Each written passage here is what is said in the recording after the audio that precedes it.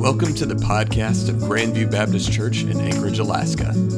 This episode contains a sermon from January 9th by Brother Butch Strickland, titled Recognizing Jesus' Authority. We're going to look at a passage of Scripture in the book of Mark today, chapter 12, beginning with verse 41. And going to look at what Jesus did here and how we can learn a little bit more about him. And I'll explain that to you as we go on. Mark chapter 12, beginning with verse 41. Jesus sat down opposite the place where the offerings were put and watched the crowd putting their money into the temple treasury. Many rich people threw in large amounts, but a poor widow came and put in 2 very small copper coins, worth only a few cents. Calling his disciples to him, Jesus said, "Truly I tell you, this poor widow has put into the treasury more than all of the others. They all gave out of their wealth, but she, out of her poverty, put in everything, all she had to live on." I know that 2 or 3 of you here probably have heard this story before, and if you have, just listen again. There's a reason why you need to hear it twice. But if you haven't heard it, I hope it means something to you today. It's just a personal experience that I had when I was in seminary. And we were in theology class one day, and the subject of the conversation that day was, is all theology Christology? And to get us started on that discussion, our professor asked us a question. He says, is there more to the character of God the Father than that which was revealed to us through his Son, Jesus Christ? Now, there were some in the class that said, well, surely that has to be the case, because we know that God the Father is omnipresent, for instance. But Jesus, being in the flesh, is limited to be in one place at one time. And others said, well, yeah, that's true. But there was one occasion in Jesus' life where he, referring to himself, and said, even the Son of Man which is in heaven, present tense. So was he revealing himself as being omnipresent at that particular time? There's a different translation to that, and so I'm not sure exactly whether or not that's what he was saying or not. But that's the point that they were making, okay, on this side of the discussion. There were others saying, yes, but again, because Jesus was in the flesh, we know that he suffered the things of the flesh. For instance, a lot of times he expressed his hunger and his thirst. And the other group says, well, that's true. But every time he did that, his hunger and thirst were not satisfied by bread and water, but by doing the will of his Father. So could it be that he was revealing himself as completely self-sufficient, just as God the Father was self-sufficient? And the discussion continued along those lines. And we kind of settled in on 3 verses of Scripture in the New Testament that kind of give the indication that, yes, there is more. There is that the revelation that Jesus gave about the Father reveals that he himself was equal with the Father. And one of those, of course, is a very, very well-known passage of Scripture that we find in the book of John, chapter 1. You can quote it along with me if you want. You can probably quote it better than I can. But it says, in the beginning was the Word, and the Word was with God, and the Word was God. And the same was in the beginning with God. All things were made by him, and without him was not anything made that was made. And then it goes on down there a little farther, and it says, that the Word became flesh and dwelt among us. The Word became flesh. That was the creator of all things. The Word who was in the beginning, the Word who was God became flesh and dwelt among us. And then there's the passage in the book of Hebrews, chapter 1. Again, quote it with me if you want. Maybe, in fact, you might have to help me with this one.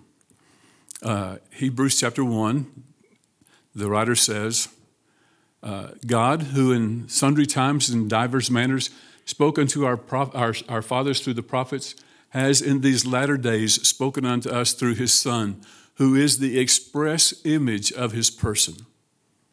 He's just like God. Okay?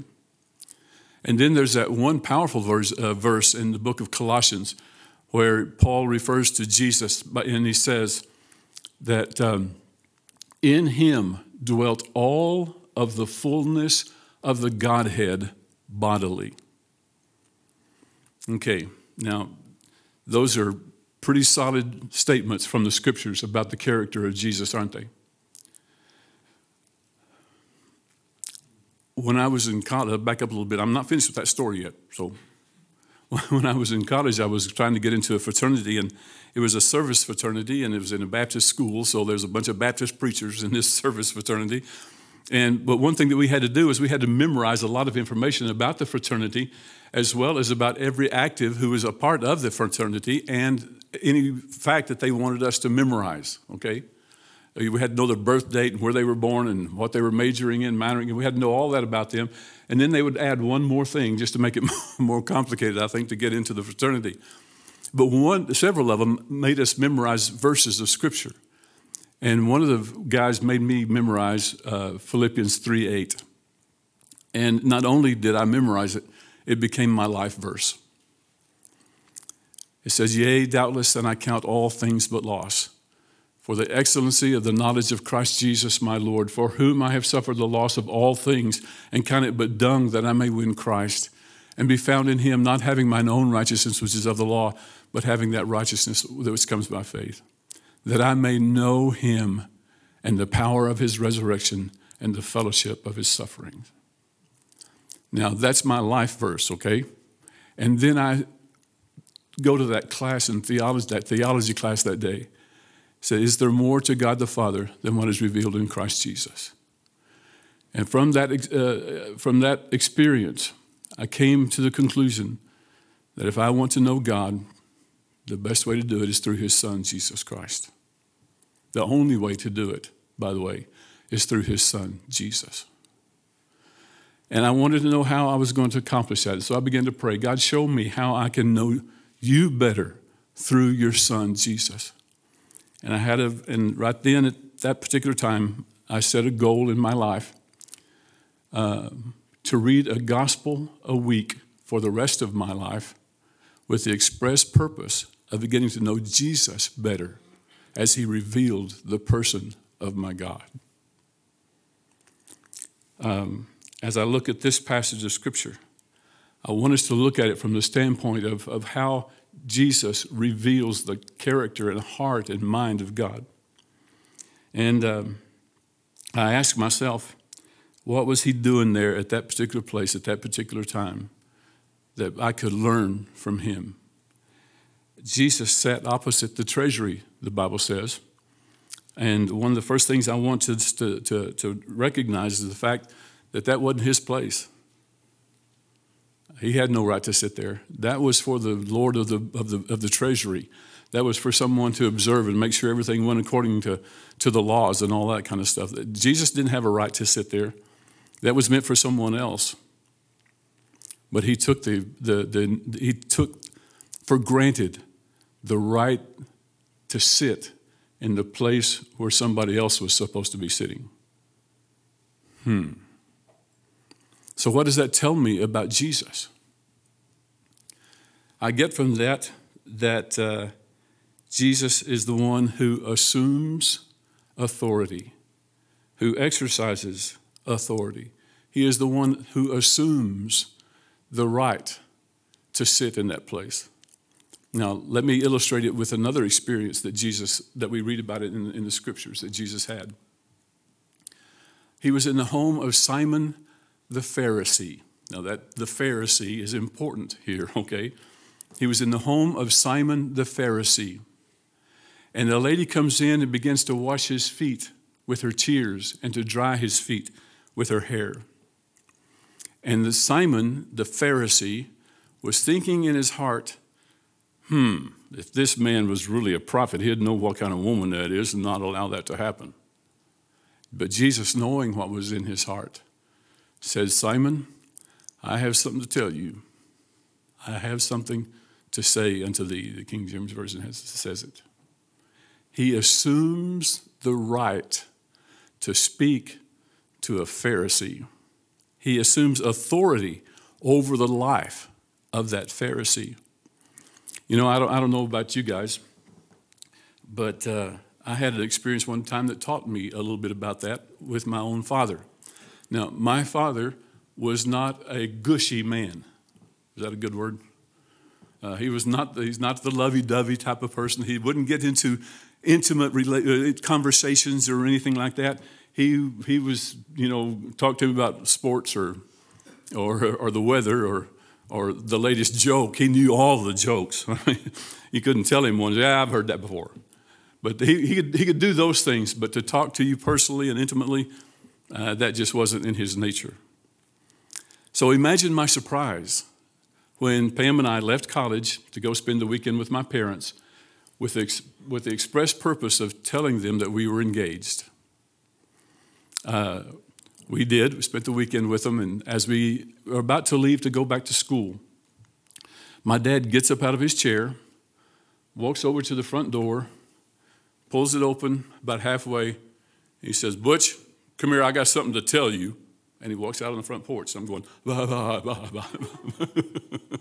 It really freaked me out because that just doesn't happen with my dad, And it didn't happen really then either because he had one thing to say and he went back into the house. He said, "Butch, if I was choosing for you, I couldn't have done a better job. But you better treat her right or you'll answer to me." And he went back into the house. I thought that was kind of interesting. "Dad, you're supposed to be on my side, But he wasn't. He was on Pam's side. But I could never forget that moment when he said, "Butch, come here. I have something to tell you." He assumed the right to speak into my life. And he had that right. He had that right. Jesus assumed the right to sit in a place that was not his. But that's not all that happened in Simon the Pharisee's life either. You remember the story again? Jesus knew what he was thinking, said to Simon, "Simon, I have something to say to you." And he told him a story about a debtor a man who had debtors. One owed more than he could, more than you can imagine. The other one owed very little, but he forgave all of their debts. And he asked the Pharisee, "Simon, who do you think loved him more?" And Simon said, "I suppose the one who he forgave the most." And Jesus says, "You have judged correctly." Jesus assumed the right to tell who?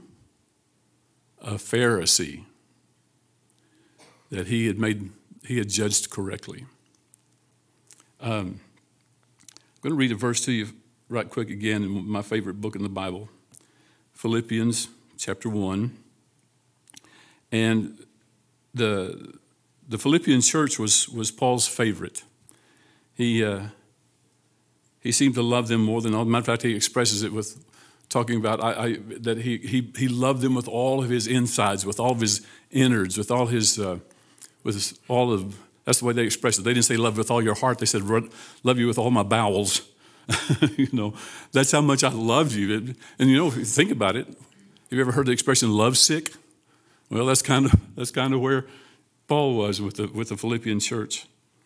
And it's right for me to think this of you all because I have you in my heart.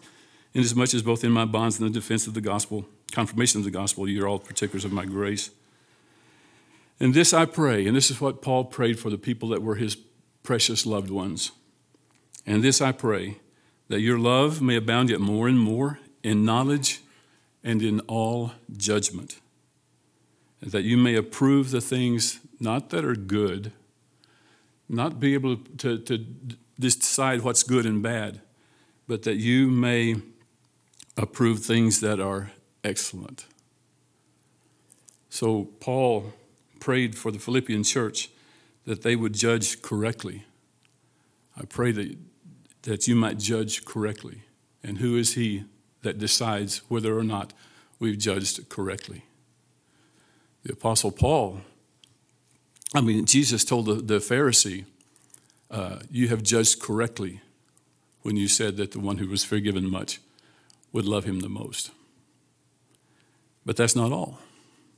He said something else to that Pharisee. He said, You know, since I came into your home, you didn't wash my feet. And what's not said there in that passage, but it's certainly implied is, and you should have. You didn't kiss me, and you should have. It's just a normal part of our culture. It's something that we do to anyone. When I came into your house, you didn't anoint my head with oil, and you should have. And this woman has washed my feet with her tears and anointed my feet. Her sins, which are many, are forgiven. And again, what's implied there is yours aren't. And Jesus wasn't expecting too much from him, was he? He could have had a servant do it, and he didn't even do that. But he told the Pharisee, Simon, you've messed up this time, bud.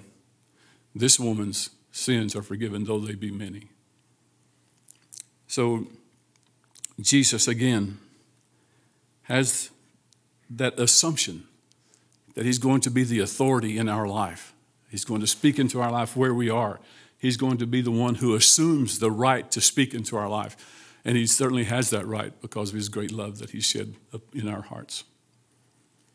You remember the Sermon on the Mount? 6 times Jesus repeats 2 phrases that indicate to us that he is now the authority. He says, you know, you guys, you've heard that it has been said, but I say unto you. You have heard that it has been said, not anymore, because I say unto you. You have heard that it has been said, but I say to you. You have heard that it's been said, but I say to you. You've heard that it has been said, but I say to you. You've heard that it's been said, but I say to you. 6 times he used those 2 expressions.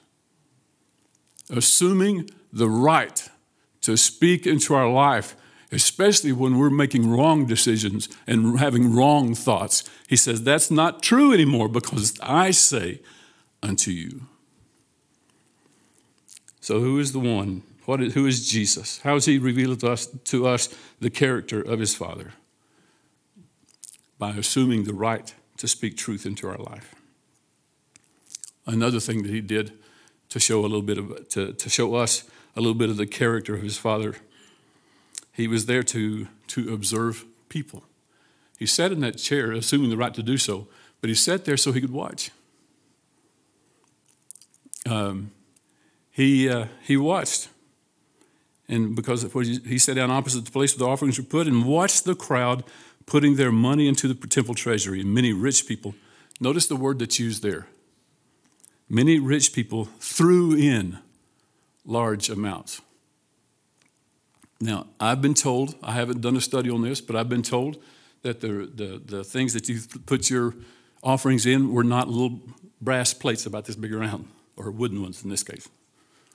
That they were big receptacles. And to throw it in would be a spectacle, okay? To show off a little bit about how much money you're giving. But that's what the rich people were doing, throwing in large amounts. But then a poor widow came, and she didn't throw in, what does it say about her? But a poor widow came in and put in 2 very small copper coins. Jesus was there to observe people.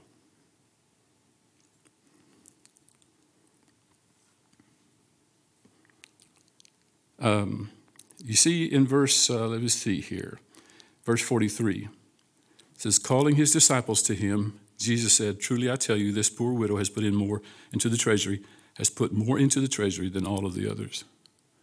But look at that first part of that verse. Calling his disciples to him. He told them something. And this is just my, God forgive me if I'm adding to the scripture. I don't think I am today. But I think that this, in the situation as we see it here, he was telling his disciples because he wanted them present when he said what he said. He said, what did you guys see? What did you guys see? Did you see that lady putting in those two coins? Did you notice that? Or was your attention more on those guys who were throwing in fortunes into the treasury? What were you looking at?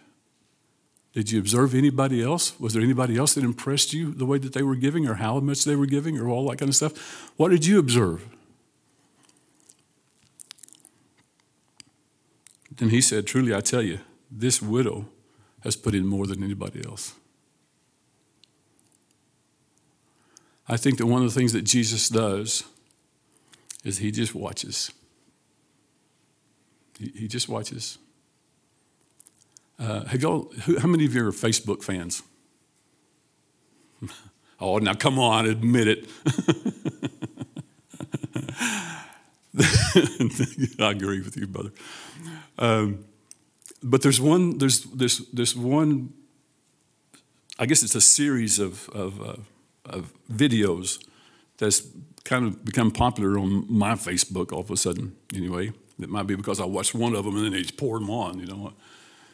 But it's about this kid that he's in a mall or a place where there's a lot of people, and he finds somebody who's busy or looks a little bit concerned or whatever, and he goes up to him and he says, "What can I do to make you happy right now?" And one lady says, "Well, some flowers would be nice."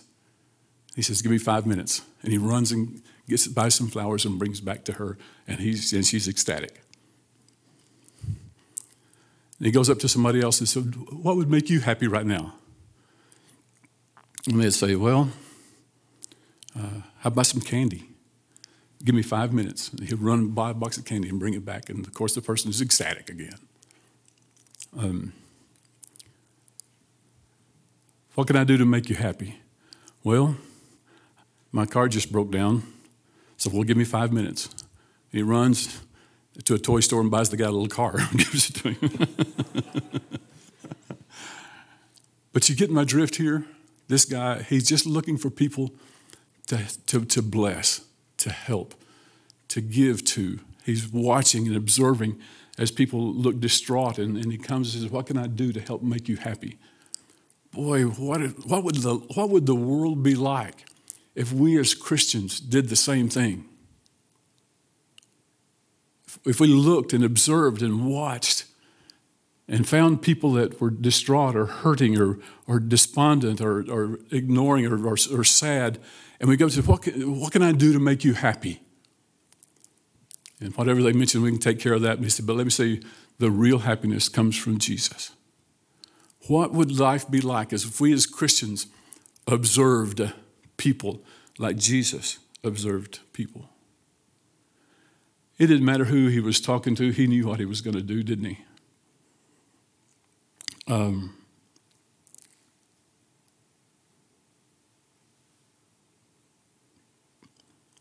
In Luke, we read about what Jesus says, "For where your treasure is, there will your heart be also."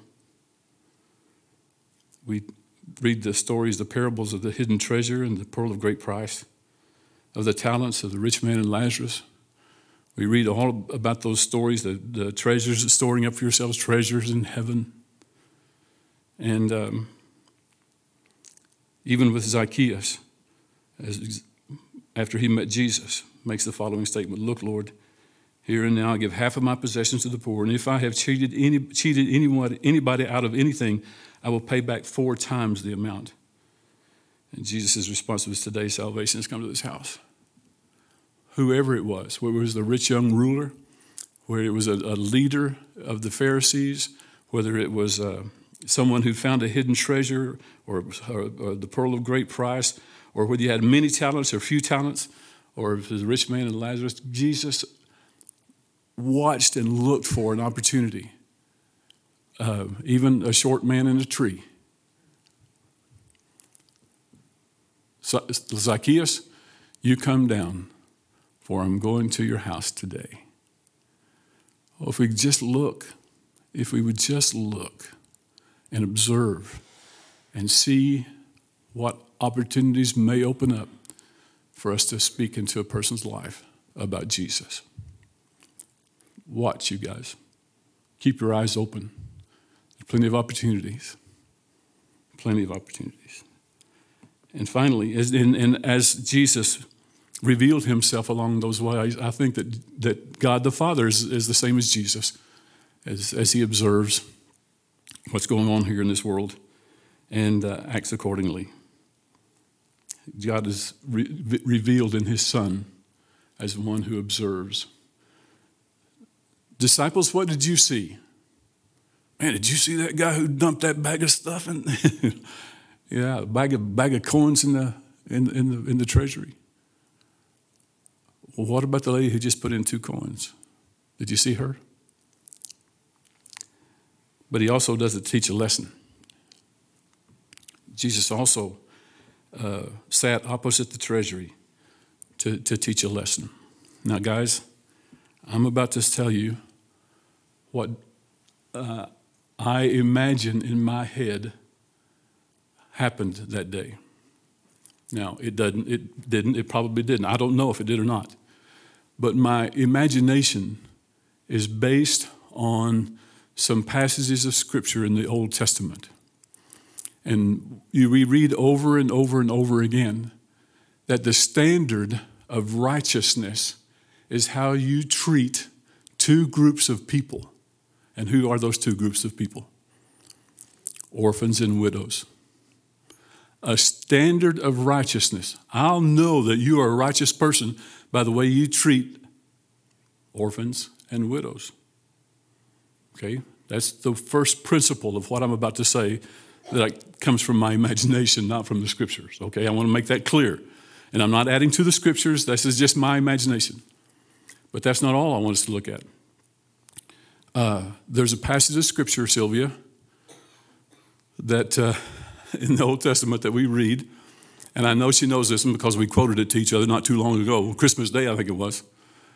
And it says this, I was a young man once, and now I'm old.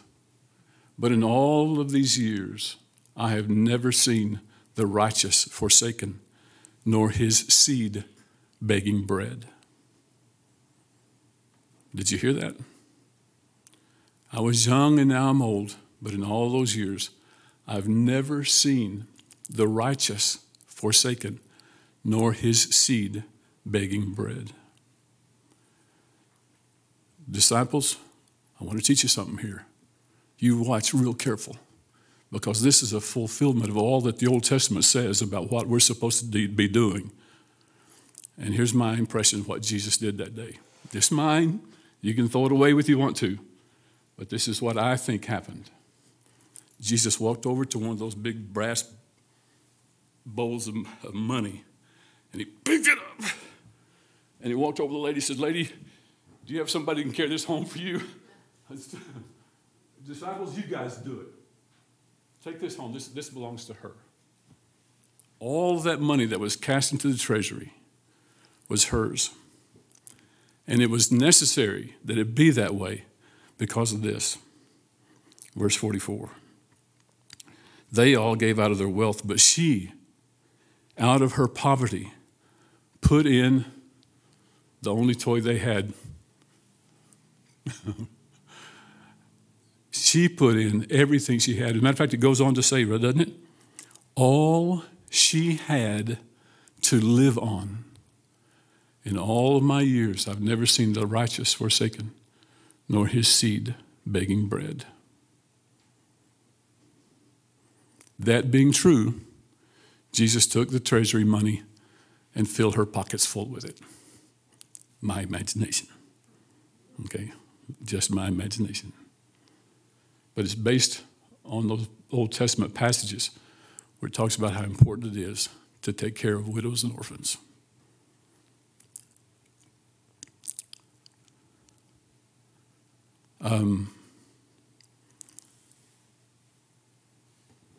What do you know more about Jesus now than you did when you walked in here today? As he reveals the character of his Father to us, what have you learned about him today? Who is he to you? And what difference is it going to make Let me encourage you that I may know him and the power of his resurrection and the fellowship of his sufferings. That's what they're going to put on my tombstone. That I may know him and the power of his resurrection and the fellowship of his sufferings. Thank you for tuning into the podcast of Grandview Baptist Church in Anchorage, Alaska. For more information, check out our website at gbcak.org.